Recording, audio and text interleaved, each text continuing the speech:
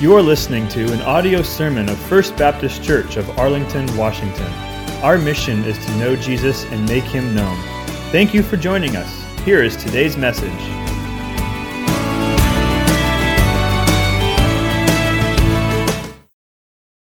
Morning.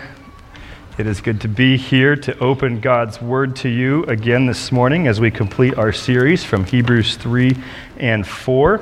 It is been a wonderful experience to get to preach multiple messages back to back. I thank Pastor Hans and the elders for giving me the opportunity. And today we close that series. And I want to begin with a question. What is a priest?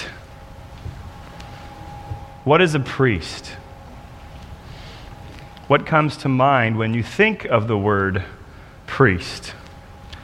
Perhaps a picture of the Pope pops into your head. Maybe it's a Jewish Pharisee from a Jesus-era movie with long robes, long tassels, long hair, and long beard. Everything long. Maybe, for me anyways, it's the guy at the end of the Princess Bride movie. You know the one. Marriage. Marriage is what brings us together to die. That guy. If you've not seen the movie, he's a pasty white Catholic priest dressed to the nines for a wedding ceremony, and he speaks with a terrible lisp. Well, good-humored as that scene is, a priest is no laughing matter. So what is a priest? A priest is someone who stands between man and God. Someone who represents God to man, and someone who represents man to God.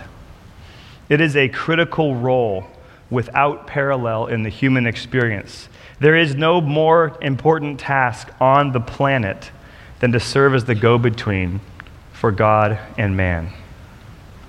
Why do people need priests? Because of the great chasm between man and God.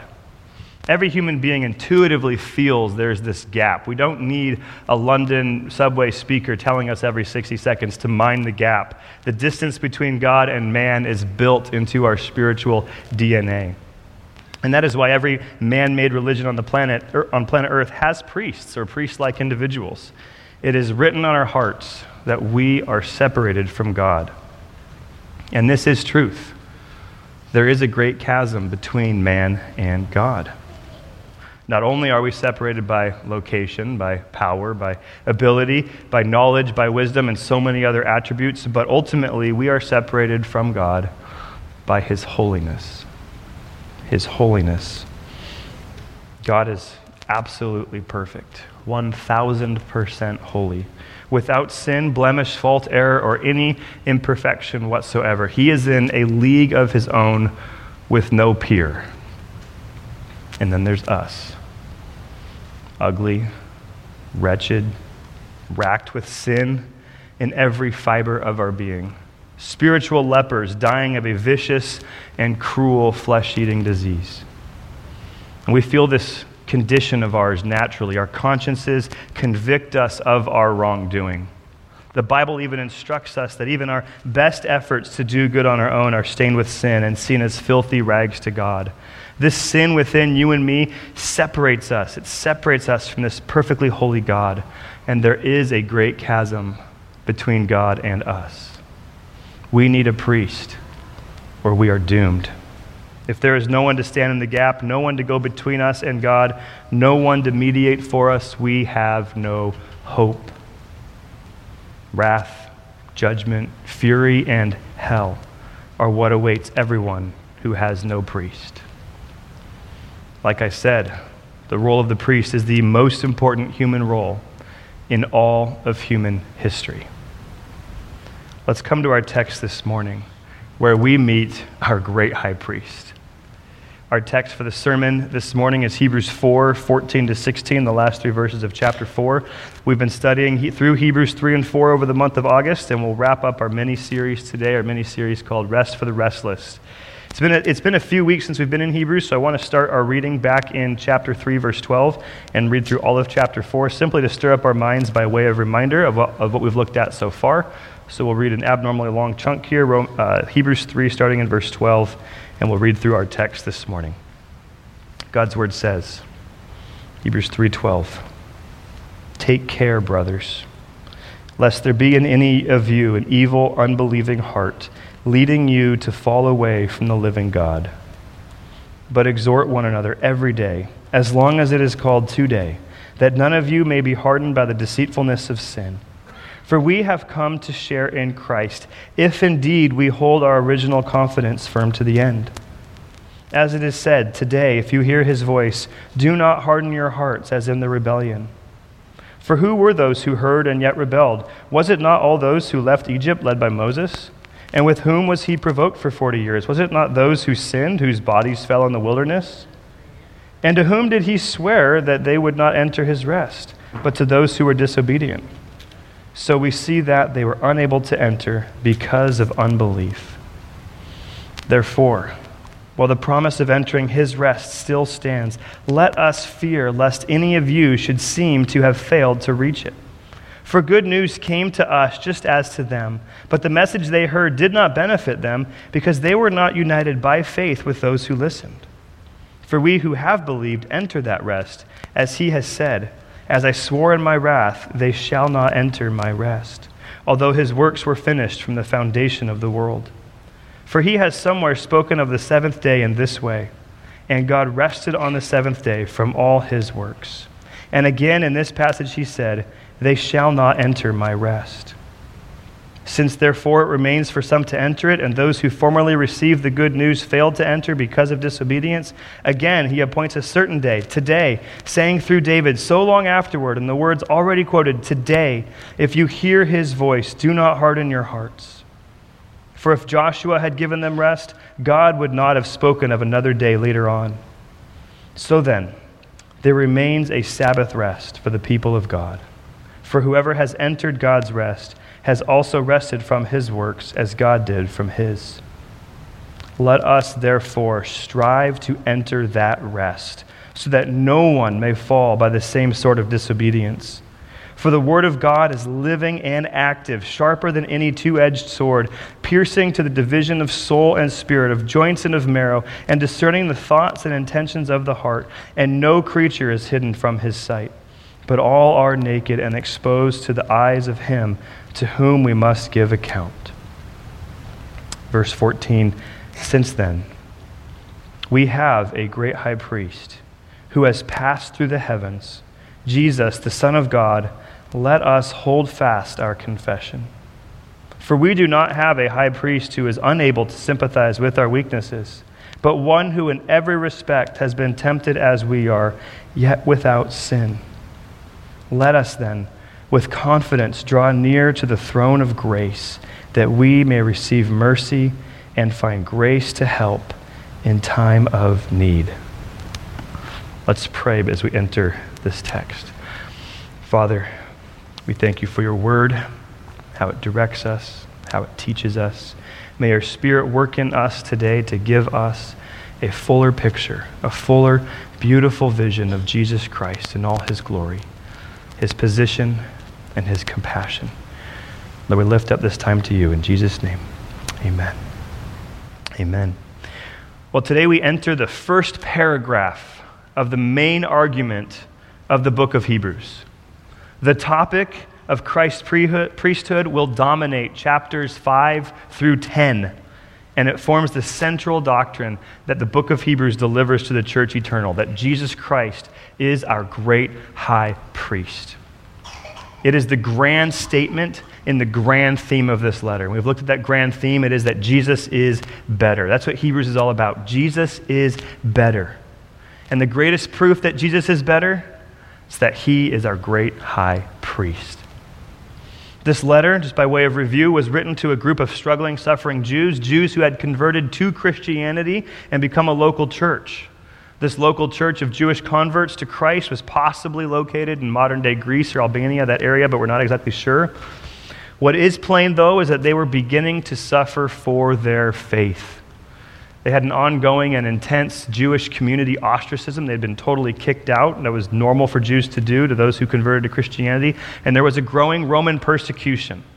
And these Christians were being tempted to reject Christ and return to their former ways and their former beliefs as a Jew. Judaism was a protected and allowed religion under Roman law, and there was great familial support and prosperity benefits to being in the Jewish community. And so while they had these temptations to return to Judaism, while these were plentiful and good-looking, the author of Hebrews writes to boldly show them that Jesus is better. Do not give up. Do not give in. Do not go back. And as he wrote, take care, brothers, lest there be in any of you an evil, unbelieving heart, leading you to fall away from the living God. Well, this message applies directly to us, as we've seen in our prior messages from this text. We've been exhorted to beware a restless heart. We've seen that there is rest for the restless, and we've been charged to enter God's rest. Everything so far in chapter 3 and 4 has been bold exhortation. Don't fall away, friend. Cling to God. Cling to Jesus. Don't let sin get a foothold in your life and lead you astray. We need that message, and we've received it. We've received that message, and now, today, we come to the throne of grace. Here at the end of chapter 4, we receive positive reinforcement. Exhortation turns to encouragement.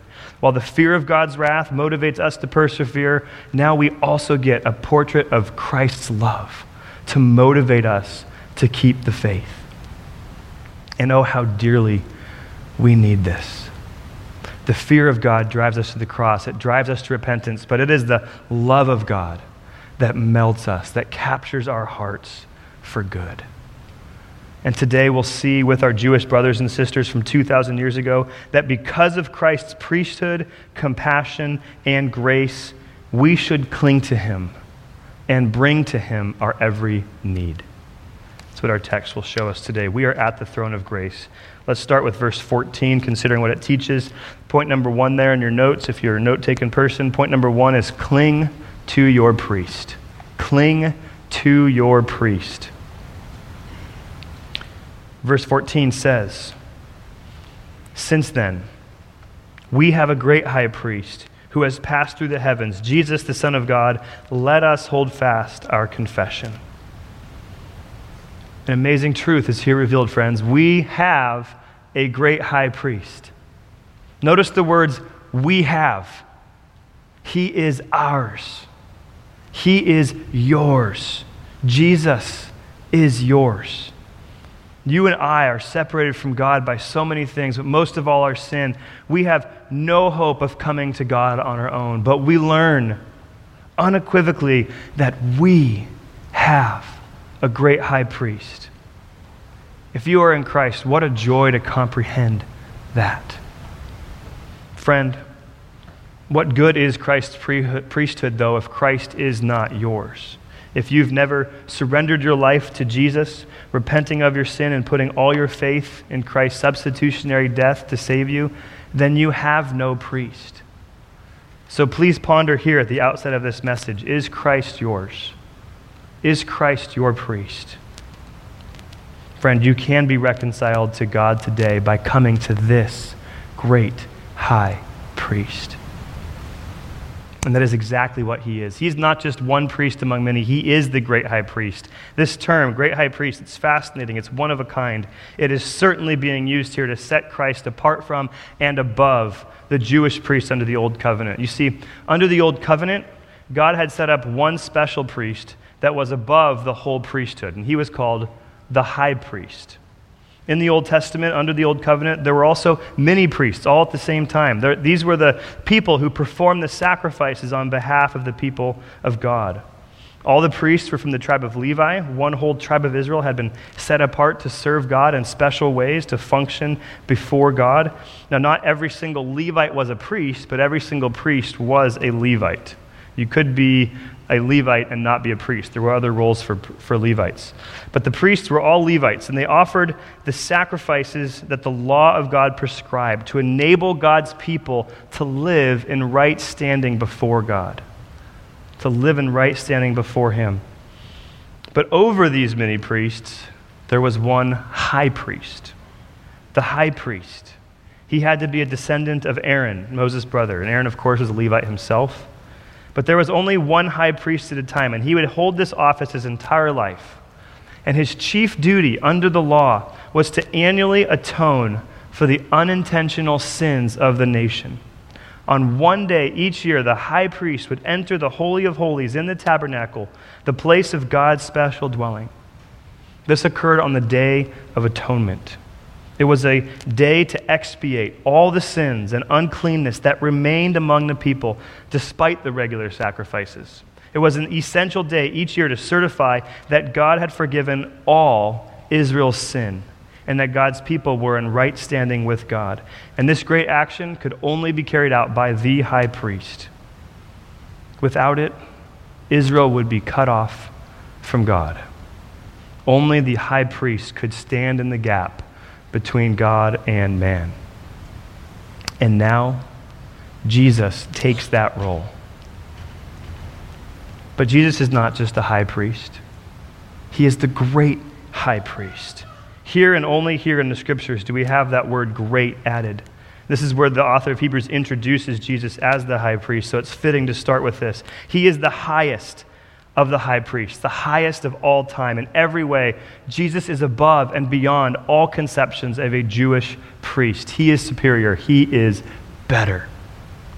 We further read in verse 14 about him that he has passed through the heavens. This great high priest has passed through the heavens.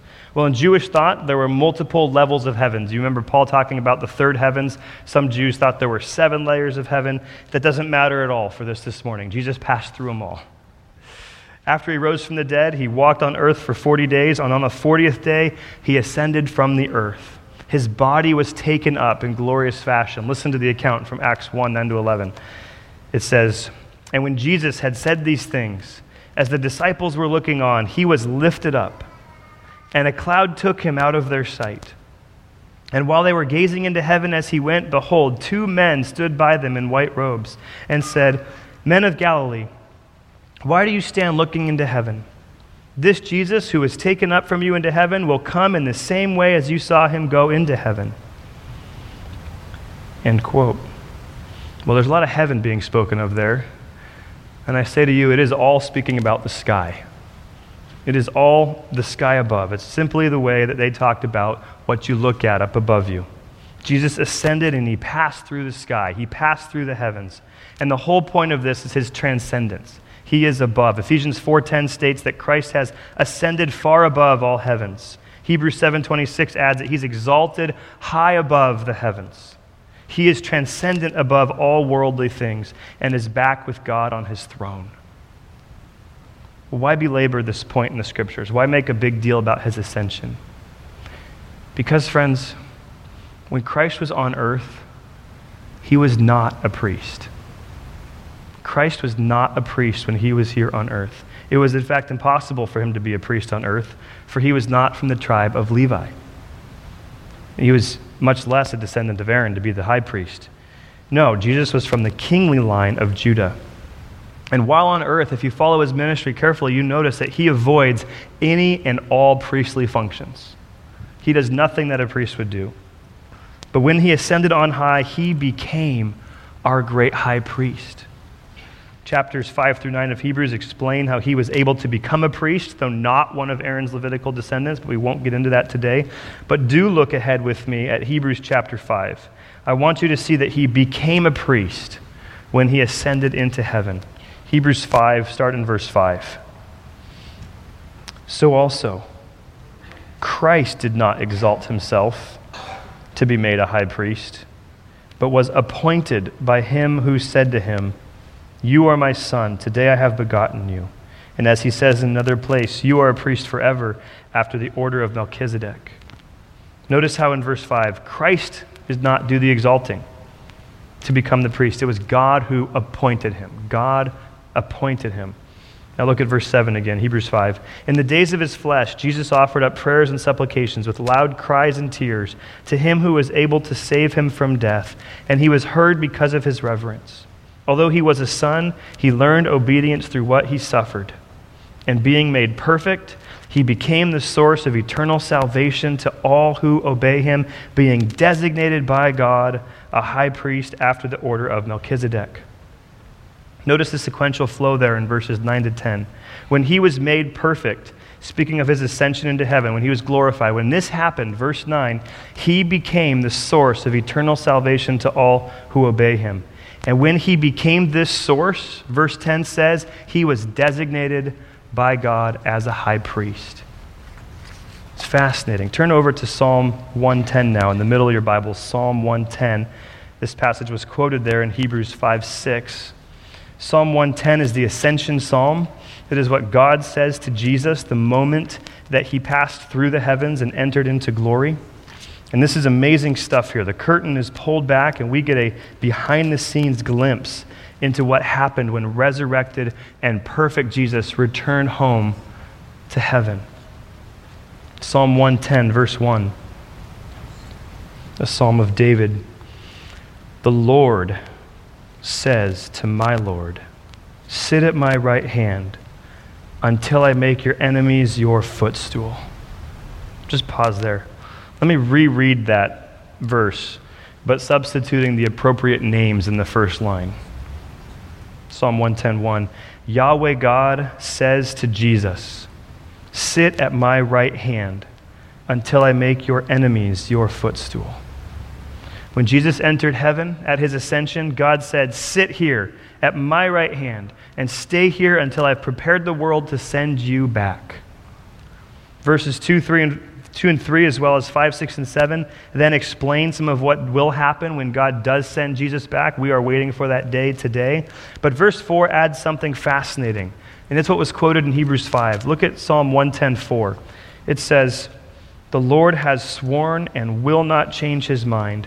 You are a priest forever, after the order of Melchizedek. Friends, when the resurrected and glorified Jesus returned home to heaven, God declared then Jesus to be a priest forever. In that moment, Jesus became our great high priest. He was here, the sacrifice to reconcile us to God, and now he is our priest to mediate between us and God. As one old preacher once said, he died down here to save us, and he lives up there to keep us saved.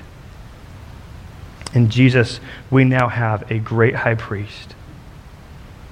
So what do we do with this incredible knowledge?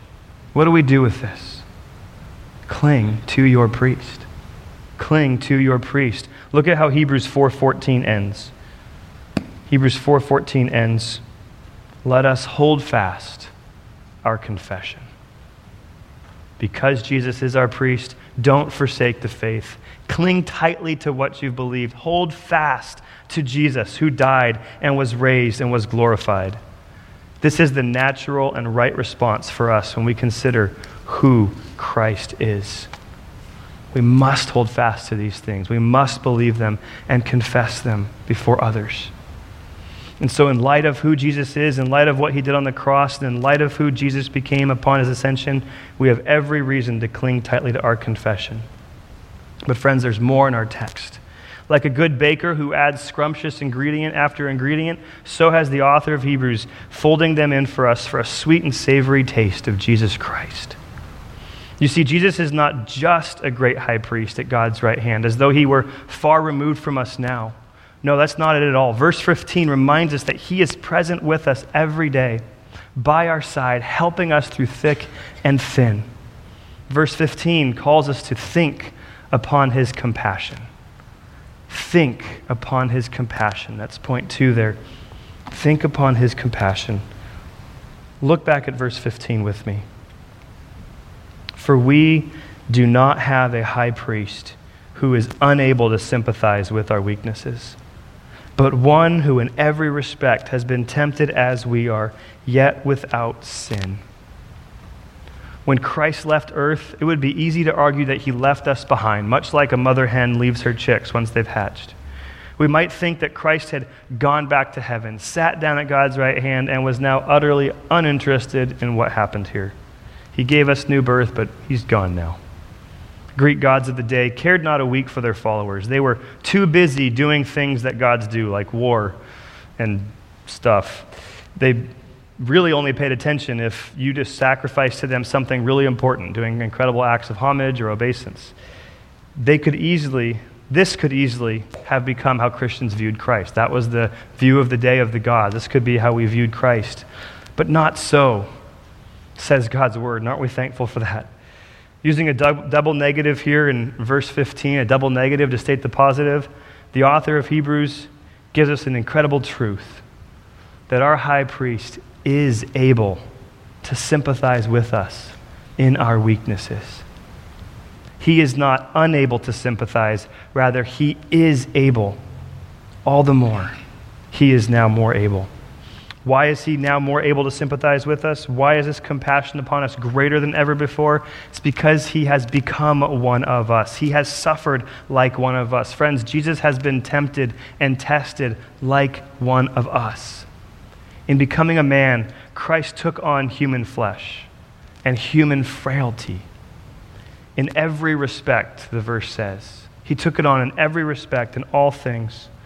There is nothing that you and I experience that Christ did not. Sure, Christ never rode a car.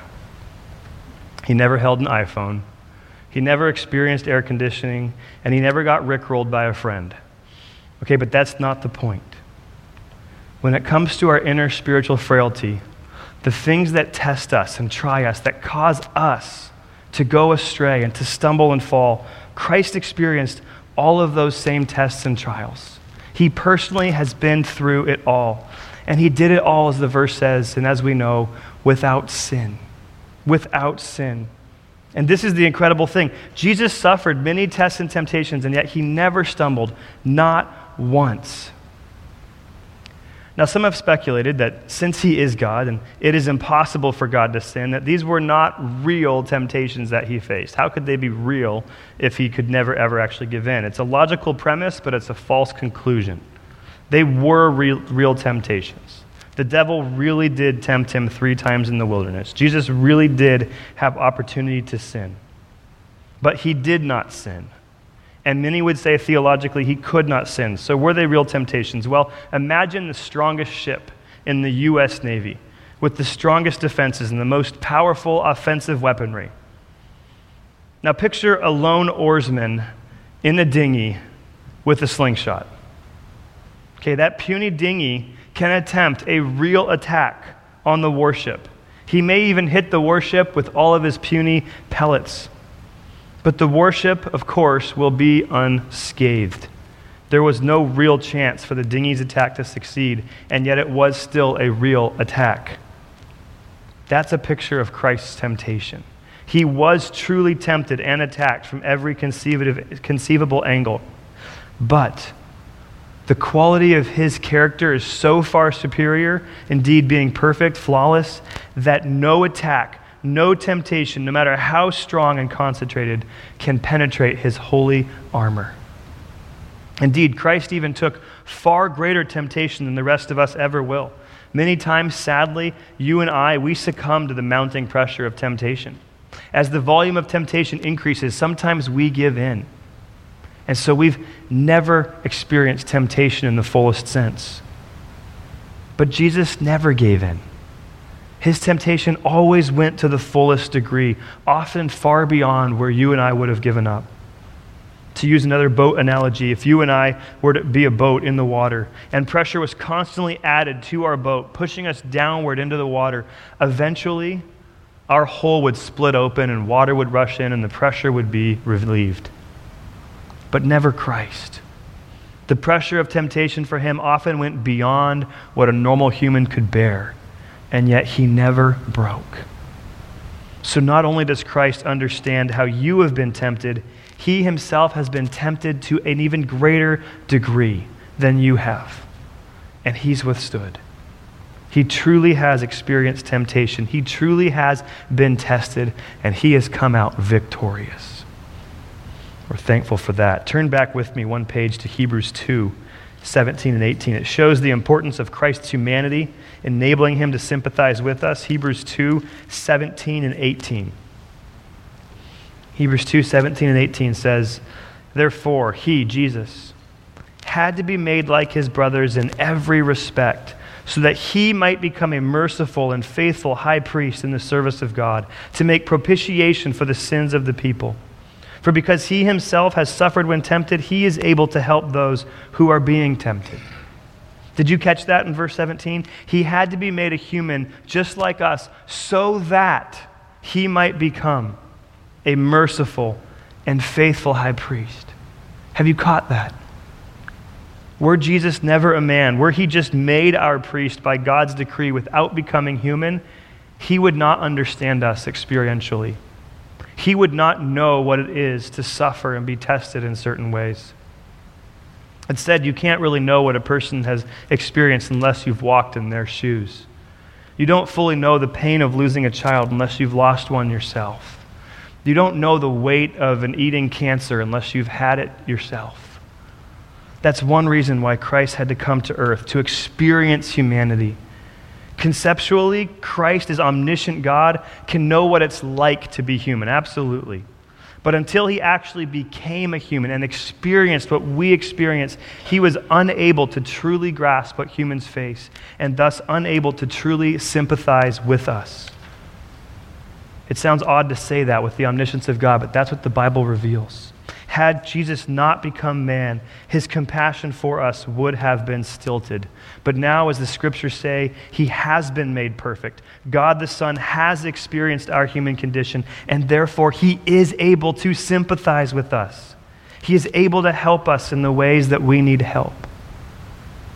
And so, as Hebrews 2:18 says, for because he himself has suffered when tempted, he is able to help those who are being tempted. That is why he can sympathize with us in our weaknesses. And now we've come to it, that key word, that linchpin regarding Christ's care for us.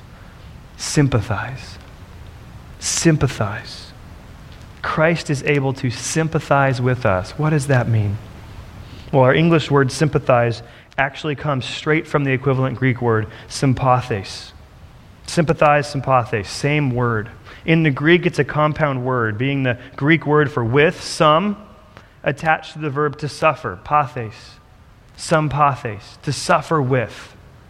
And that is the literal meaning of sympathize.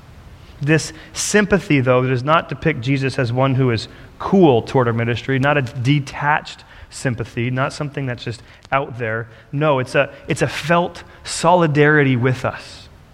When we are pained, Jesus feels the pain too. When we suffer, he feels the suffering as his own, even though it's not.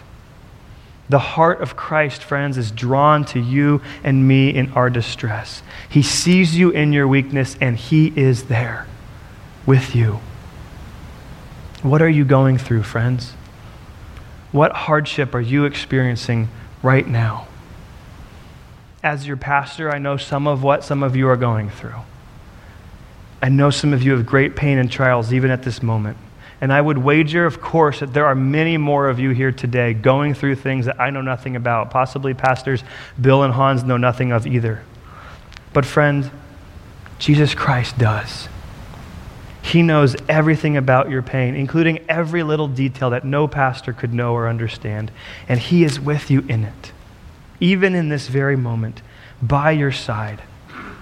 His heartbeat pulses with yours in the agony and anxiety and pressure that you feel. He loves you. He knows your weaknesses. He knows your miseries. He even knows your sins. Dane Ortland has some helpful thoughts about Christ's closeness with us in our weaknesses and suffering. Ortland writes, our tendency is to feel intuitively that the more difficult life gets, the more alone we are. As we sink further into pain, we sink further into isolation. The Bible corrects this. Our pain never outstrips what Jesus himself shares in. We are never alone. That sorrow that feels so isolating, so unique, was endured by him in the past and is now shouldered by him in the present. End quote. He is not a high priest, unable to sympathize. Christ is the exact opposite. He is with you under every burden you bear. Amen. Thomas Goodwin, a Puritan of Puritans, fully understood this concept. This man could write. He could take a single Bible verse and squeeze out of it every last drop of beautiful theology and write about it for 300 pages. And that's exactly what he did with this verse, Hebrews 4:15. His book was published in 1651, and his original title gives the fullness of this verse's theology. It's an old school title, one of those long ones, being 42 words long. Listen to this title of his book on Hebrews 4:15. He called this book, "The Heart of Christ in Heaven Towards Sinners on Earth," or a treatise demonstrating the gracious disposition and tender affection of Christ in his humane nature, now in glory, unto his members under all sorts of infirmities, either of sin or misery. That's the title of his book. What is the heart of Christ in heaven? The second half of the title calls it the gracious disposition and tender affection of Christ. Goodwin dearly wants to convince his readers, his disheartened and burdened believers, that even though Christ is now in heaven, he is just as affectionate and tender to sinners and sufferers as when he walked this earth. Think of the Gospels and how Christ healed and cared for people. Friend, there has been no change in his compassion whatsoever. Your Lord and Savior, Jesus Christ, is just as compassionate, just as approachable by you in heaven today as when he walked this earth. To use Goodwin's words, verse 15 can take our hands and lay them on Christ's chest and let us feel how his heart beats and his affections yearn toward us, even now while he is in glory. Verse 15, friends, is our stethoscope to hear the vigorous heartbeat of Christ on our behalf. Have you seen Christ in this way? As your great high priest, but more than that, as your compassionate counselor, sympathizing with you every step of the way? If you could find such a friend on earth, you would cling to them. You would talk with them every day. You would open up about all your trials and pains, all your sins and failures. You would share with them all your stories and deepest emotions. And friends, Christ wants to be that friend to you. He is that friend for you. Christ wants you to open up to him. So friends, bring him your prayers. Bring him your prayers. That's point number 3. That's what verse 16 is all about. Bring him your prayers. Let us then with confidence draw near to the throne of grace that we may receive mercy and find grace to help in time of need. Based on the compassionate love of Christ for you, here in verse 16, you are summoned to the throne room. You are summoned to the throne room. And there is no risk for you, not like Esther when she entered the throne room of King Ahasuerus, not at all. In fact, you are bidden to come in. Draw near, the text says. Draw near. Christ bids you to come. But how is this possible? Man cannot approach God. We are so far separated from him. We need an intermediary. We need a go-between to stand in the gap. We need a priest. And here again, Jesus steps in. He is our mediator. By his own sacrifice, the sacrifice of himself, he has reconciled God to man. That gap we've spoken of that stood in the way, that great chasm that's fixed between God and us, Christ obliterated it with his death and resurrection. He paid sin's penalty in full. He conquered the power of death, and by his perfect, sinless life that he lived, he can now impute that righteousness to you. He can credit it. He can charge his perfection to your account. For all who repent and believe in Jesus, his perfect righteousness covers us. And when God looks at us as Christians, he sees 100% perfection. That gap between God and man has been removed. It's been filled by Jesus Christ. This separation was physically demonstrated with an earthly symbol, the curtain in the temple. It was a literal separation and a symbolic one. But Matthew 27 and verses 50 and 51 speaks of the moment of Christ's death in this way and tells us what happened. Matthew 27, 50 and 51, and Jesus cried out again with a loud voice and yielded up his spirit. And behold, the curtain of the temple was torn in two from top to bottom. It was the curtain that symbolically and literally separated God from man. In the Old Testament temple, there was the Holy of Holies, where God dwelt, and it was separated from the rest of the temple by that thick curtain. This place was inaccessible to man. Anyone who dared enter died on the spot, except for that high priest, who once a year on the Day of Atonement would enter this holy place, this Holy of Holies, to atone for the sins of the nation. When Christ went to heaven, he entered the true Holy of Holies, and he put an end to this system. The curtain was torn, and God may now be directly approached by people. Consider Hebrews 10, 19 to 22. Listen to these amazing verses. Therefore, brothers, since we have confidence to enter the holy places by the blood of Jesus. What? You can't go to the Holy of Holies. Yes, you can.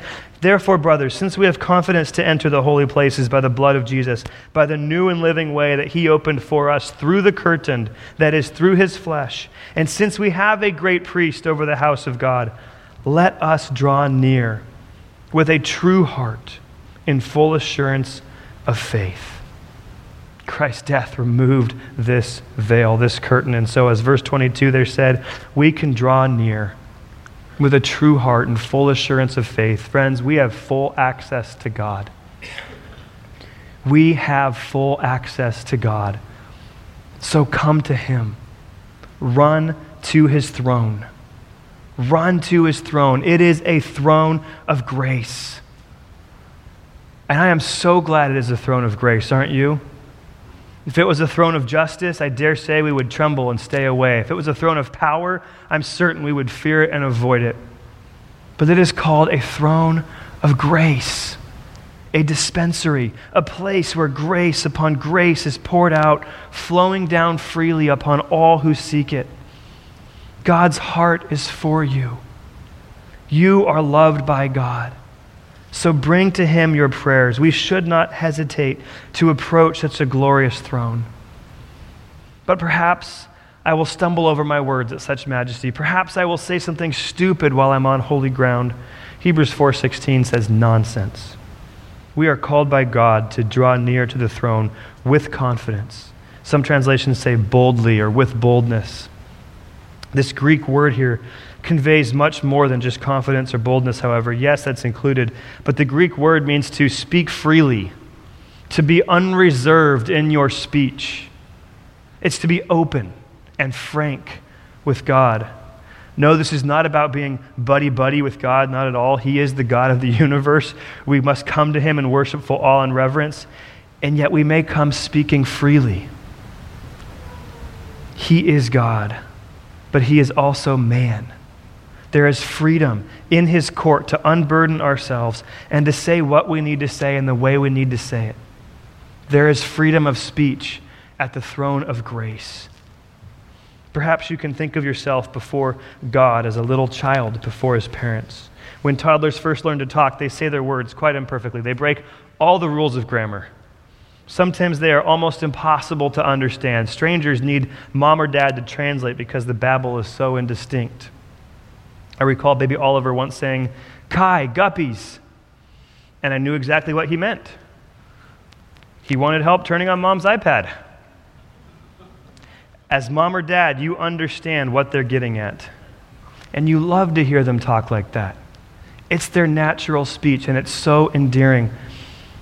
Friend, maybe you're a newer believer, or maybe you've not prayed much, or maybe you're still just afraid of messing up your words before God himself. Don't be. Don't be afraid of what you say or how you say it. Go to God as a little child would go to his parents. Open up your heart. Don't worry about the words. Use the language that flows out of your heart. And when you don't know what to say or you can't get any words out, just tell God that too. Ask God to read the desires of your heart, those inexpressible things, and he will. He will. He loves to hear us pray. And you know the beauty of it? Being that he is a God of grace who sits on a throne of grace, he will give you grace. He will. Look at the end of verse 16. We pray that we may receive mercy and find grace to help in time of needs. Oh, friends, mercy and grace are found at God's throne. Mercy for past sins committed, grace for every hurdle you will face. Is sin weighing on your heart today? Take it to Christ. You will receive mercy at his throne. Is fear gripping you at the prospect of what's next in life, at the trials you have to endure? Take it to Christ. You will find grace at his throne. God's mercy, it looks back and it covers the sins you've already committed, and God's grace drives you forward to accomplish what God has planned for you. And we need both. So desperately we need both. And friends, they are ours. They are ours. Such is the tender, affectionate heart of Christ. He went to the cross for us in love. He took our penalty and he drank God's wrath in love. He rose from the grave and he ascended on high and became our great high priest, where he intercedes for us in love. And he is there with you today, with you every day, with mercy and grace. Christ's heart beats for us. He loves us. And he willingly came to earth, faced what we faced, suffered what we suffered, and then returned to his throne of grace. And he is able to sympathize with you and bear with you every day. Are you living in this glorious light, dear friend? Are you often in his throne room, seeking his mercy and grace? Do not be hardened by the deceitfulness of sin and grow a restless heart. Do not lose sight of God as trials and unknowns of even this complex day we live in come at us. Do not forget God loves you when the challenges of your life seem overwhelming. Have we trials and temptations? Is there trouble anywhere? We should never be discouraged. Take it to the Lord in prayer. Can we find a friend so faithful who will all our sorrows share? Jesus knows our every weakness. Take it to the Lord in prayer. Is Christ your priest? Have you bowed your knee and given your life to him? Christ will save you to the uttermost if you would simply draw near to God through him. Surrender all to Christ. Jesus himself says in Matthew 11, "Come to me, all who labor and are heavy laden, and I will give you rest. Take my yoke upon you and learn from me, for I am gentle and lowly in heart, and you will find rest for your souls. For my yoke is easy and my burden is light." Friends, beware a restless heart. Christ is our rest. He is rest for the restless. Let us enter that rest and come before the throne of grace. Christian, I want to leave you with one final thought. You thought I was done there, but I'm not. One final thought as we conclude this series. Because you and I, through Christ, have direct access to God, that makes you and I priests. In fact, the Bible even calls us priests. Twice in 1 Peter 2, we Christians are referred to as priests. 1 Peter 2:5 says we are a holy priesthood. And 1 Peter 2:9 then says, "But you are a chosen race, a royal priesthood, a holy nation, a people for his own possession." Because Christ has become the great high priest, you and I are now made priests under him. Like a priest of old, we interface directly with God, and like a priest of old, we have become the go-betweens for the lost world. People outside these walls don't care to know God. Most of them don't care at all. But you are a priest now. You represent God to them. You get to proclaim what Jesus Christ has done on the cross. This is the purpose of your priesthood. Think of Romans 12:1, which instructs us, I appeal to you, therefore, brothers, by the mercies of God, to present your bodies as a living sacrifice, holy and acceptable to God, which is your spiritual worship. Your life is to be a living sacrifice. As priests, we don't sacrifice sheep. We sacrifice ourselves. Is your life holy? Is your life acceptable to God? Are you living for Him? Are you giving Him your all? What are you doing with your life? The whole point of your priesthood under the great high priest is to offer yourself up as a living sacrifice and proclaim Christ to the lost. I didn't finish reading 1 Peter 2:9, so let me read it again. Notice why you are a royal priesthood. But you are a chosen race, a royal priesthood, a holy nation, a people for His own possession, that you may proclaim the excellencies of Him who called you out of darkness into His marvelous light. Christ is our great high priest. He has brought us to God. Now will you tell others about Him? Will you fulfill your role as intermediary, as priest, to offer your life as a sacrifice to God that others might be saved from their sins? Will you do that? Maybe this thought scares you. It scares me. That's okay. Take even this to the throne of grace, where you will receive mercy for past failures and find grace to help you move forward to the life that God has called you to. Now let us pray. Father God, we thank you for sending your Son to die here, but then to rise and to go to intercede for us before the throne, a great high priest, one who cares, who cherishes us, whose tender affection is for us, who can sympathize with us in any weakness, anything we're suffering, anything we're going through. Christ is our priest. Lord, we thank you so much for this work you've done. Jesus, we thank you for not throwing us out to the trash heap, though we deserve it from our sins, but even in our sin, you demonstrated your love by dying for us, reconciling us to God. We thank you for these truths. Bless us as we live in light of them. May we act as priests to you as well, carrying out the work you've set before us. It's in the name of our great high priest that we pray. Amen.